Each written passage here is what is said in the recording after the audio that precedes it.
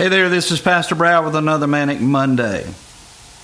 In the Disney classic Snow White and the Seven Dwarfs, the evil queen asked, "Mirror, mirror on the wall, who is the fairest of them all?"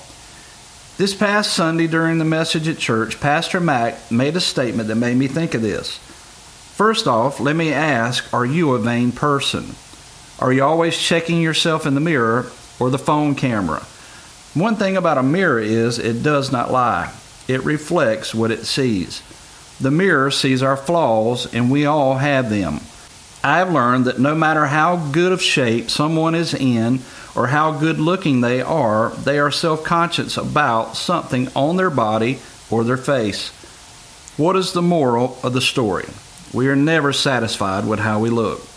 People will spend ungodly amounts of money on specialty creams, liposuction, facial enhancements, Botox, or any other kind of plastic surgery to look better or younger. Now, I'm not saying anything is wrong with these things. To each their own. James 1:23 through 25 says, "For if anyone is a hearer of the word and not a doer, he is like a man who looks intently at his natural face in a mirror. For he looks at himself and goes away and at once forgets what he looks like. But the one who looks into the perfect law, the law of liberty, and perseveres, being not a hearer who forgets, but a doer who acts, he will be blessed in his doing."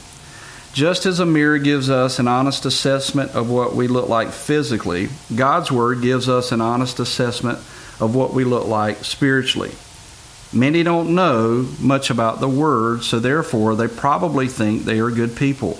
Well, unfortunately, the Bible says that we are not. All of our righteousness is filthy rags to God.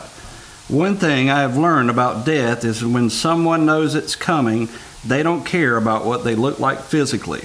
They don't care about what they drive, where they live, or even how much money is in their bank account. Most people just want more time, or either they want to know that they are right spiritually. The great thing about God is if you wait until the last minute and you reach out to Him with a repentant heart, He will accept you. The problem is, with life, we don't know how much time we really have.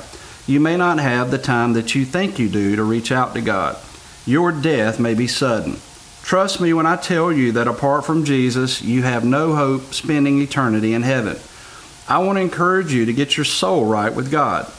I want to also encourage you to read God's Word and see for yourself what He says about you.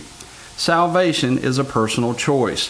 You have to make that decision yourself. Let His Word show you the need for Jesus. My hope and prayer is that you see your desperate need for Him and call out before it's too late.